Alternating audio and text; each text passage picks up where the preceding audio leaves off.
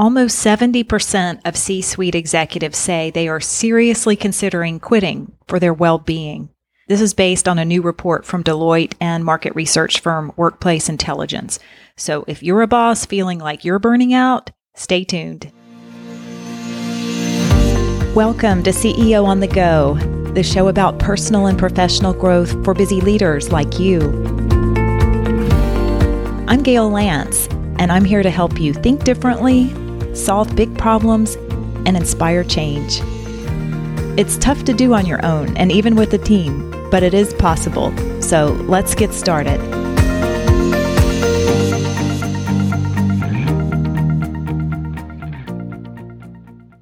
Welcome to this episode of CEO on the Go. If this is your first time listening, a special welcome to you. In case you've been following for the past few short solo episodes, you know that there's been some continuity in one topic leading to the other. And it doesn't always happen that way because I tend to talk about a wide variety of topics of interest to leaders and topics that I have a personal interest in. But this sequence started with an episode called Time for Your Mid-Year Reset. It was designed to get you thinking more intentionally about you and your team, to make sure that you're focused on what really matters and to suggest that you can course correct mid-year if you need to do that. Then that led into the next episode after that called How to Get Your Priorities Straight, because whenever you do some kind of reset, it's important to get really clear about your priorities. And I offered a tool that you can download to help you do that. So then I thought, okay, after you've got your priorities straight, what will it take to get early traction kind of as you're going through this reset or after you've gone through it? So I recorded an episode called 5 Practical Ways to Accelerate Progress. And that leads us to where we are today, because if you're trying to accelerate too fast or you're taking on too much, it can lead to burnout. And when I learned about the report that just came out recently, I knew I had to share highlights and a few thoughts on that topic of burnout. So here we go. And before I talk about boss burnout, I wanted to acknowledge workforce burnout. Obviously, many people are not willing to tolerate jobs that are unfulfilling or where they're in a constant state of stress or fatigue. You know, companies have been working hard to figure out what to do to keep employees. But the truth is, many executives feel like they're burning out as well. And the study done by Deloitte was based on 2,100 employees and C-suite leaders across the United States, the United Kingdom, Canada, and Australia. One of the most interesting findings was the perception that executives don't realize how much their employees are struggling. And we'll be including a link to that article in the show notes page. I'm sure you'll want to check out the full article. But I can share a few interesting statistics. When the study talked about well-being, there were 4 areas that they looked at: physical well-being, mental well-being, social well-being, and financial well-being. And in each of those areas, there was such a disparity between how employees self-reported their well-being. They were usually, ranging anywhere from, 40% to 65%, saying that they had good to excellent well-being. But the C-suite assessment of employees' well-being started in the 80s, ranging from like 81% to 89%. The 2 categories out of the 4 that I mentioned that seemed to have the greatest disparity were social well-being and financial well-being. As an example, when you look at the social well-being category, 51% of employees reported that they felt, that they were doing well socially, compared to 84% of C-suite executives who thought that their employees were doing well in that area. And when you look at financial well-being, only 40% of employees report that they feel good to excellent about their financial well-being, compared to what C-suite executives perceive them. They rated that an 81%. So pretty big difference. So more than 8 out of 10 global executives believe their people are doing well in the areas that we just covered. I wonder how you might respond to that kind of survey. How are your people doing? How do you think they're doing? At the very least, it's a good idea to be talking more with employees about these kinds of issues. The study also showed 1 out of 3 employees and executives are constantly struggling with fatigue and poor mental health. And they specifically cited exhaustion, stress, overwhelm, loneliness, and depression. Only 56% of employees think their bosses care about their well-being. That's compared to 91% of the C-suite executives thinking that their employees think that they care about them. So I know that I preach this in so many episodes, the power of tuning into your employees, expressing appreciation, really trying to understand what's going on, because there's such a big gap in difference of understanding here.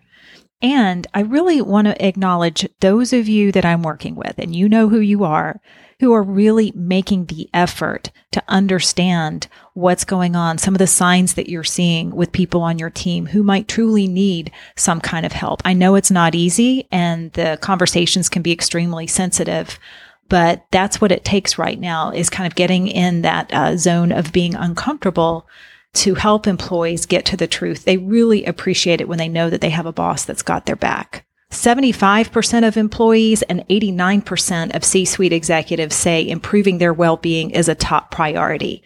If you go back to the episode I recorded on prioritizing and sharing the prioritizing grid, I wonder where your priority on well-being might land.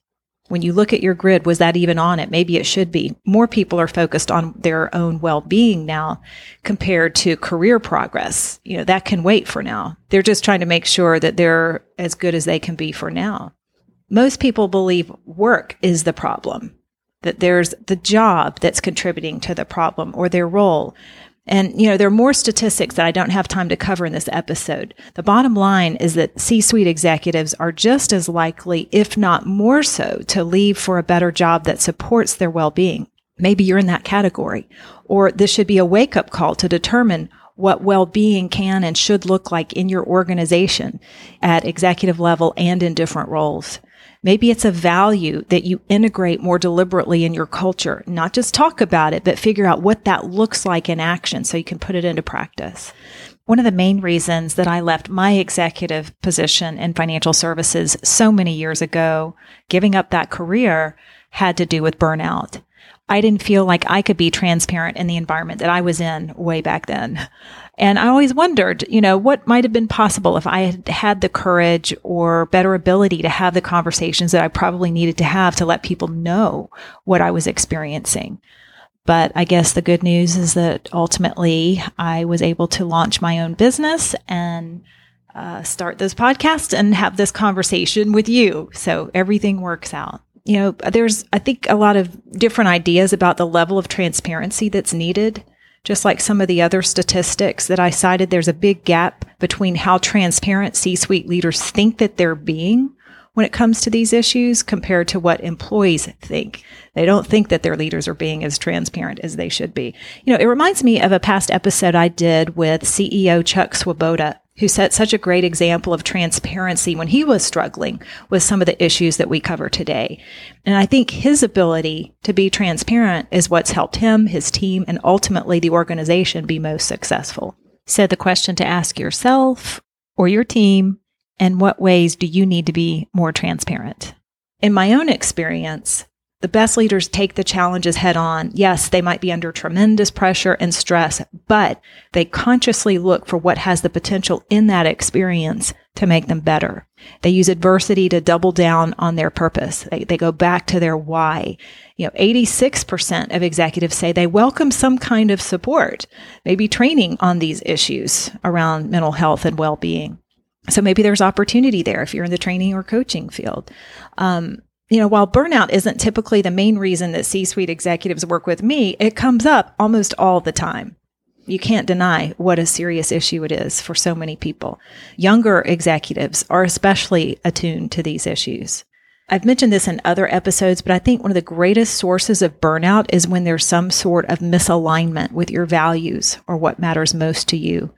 So see if you can bring more alignment into your work, given where you are now. When you can align your work with your priorities, with your skills and interest, and the impact that you want to make, you'll be unstoppable.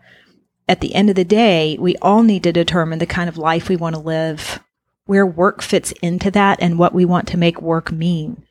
With a business called Work Matters, I believe in the power of doing purposeful work. I hear a lot of talk about the negative impact of work in our lives, but I still see it as a force for good, a source of creativity and contribution and connection that we all need to have as human beings. So if you're burning out or even on your way to burnout, allow yourself to imagine what true well-being can look like for you. I'm guessing one key would be to focus on the well-being of others. That's what the best leaders do. They really focus on elevating others. Don't do it at your own expense. The two ideas aren't necessarily mutually exclusive. So I think this is your time to make a positive impact that will not only affect your own well-being, but the other people around you, their experience at work, their quality of life. This is such an important topic to bring up with your leadership team. Be sure to share this episode with someone else who might be dealing with burnout or who wants to help others through it. And remember to go back and listen to the other short episodes that came before this one to get the most value. Again, it started with the first one called Time for Your Mid-Year Reset. I think that was episode number 103. Thanks for listening. As always, I hope you have a great rest of the week, experiencing as much well-being as possible and doing the work that matters to you. Thanks for tuning in. And as always, be sure to share this episode with someone else who might benefit or leave a review. You can join my email list by going to workmatters.com so you don't miss an episode. And there you can learn more about ways we serve mission-driven leaders like you. If there's a challenge you want to discuss, I'd love to hear from you. In the meantime, keep growing as a leader, inspiring change, and doing the work that matters to you.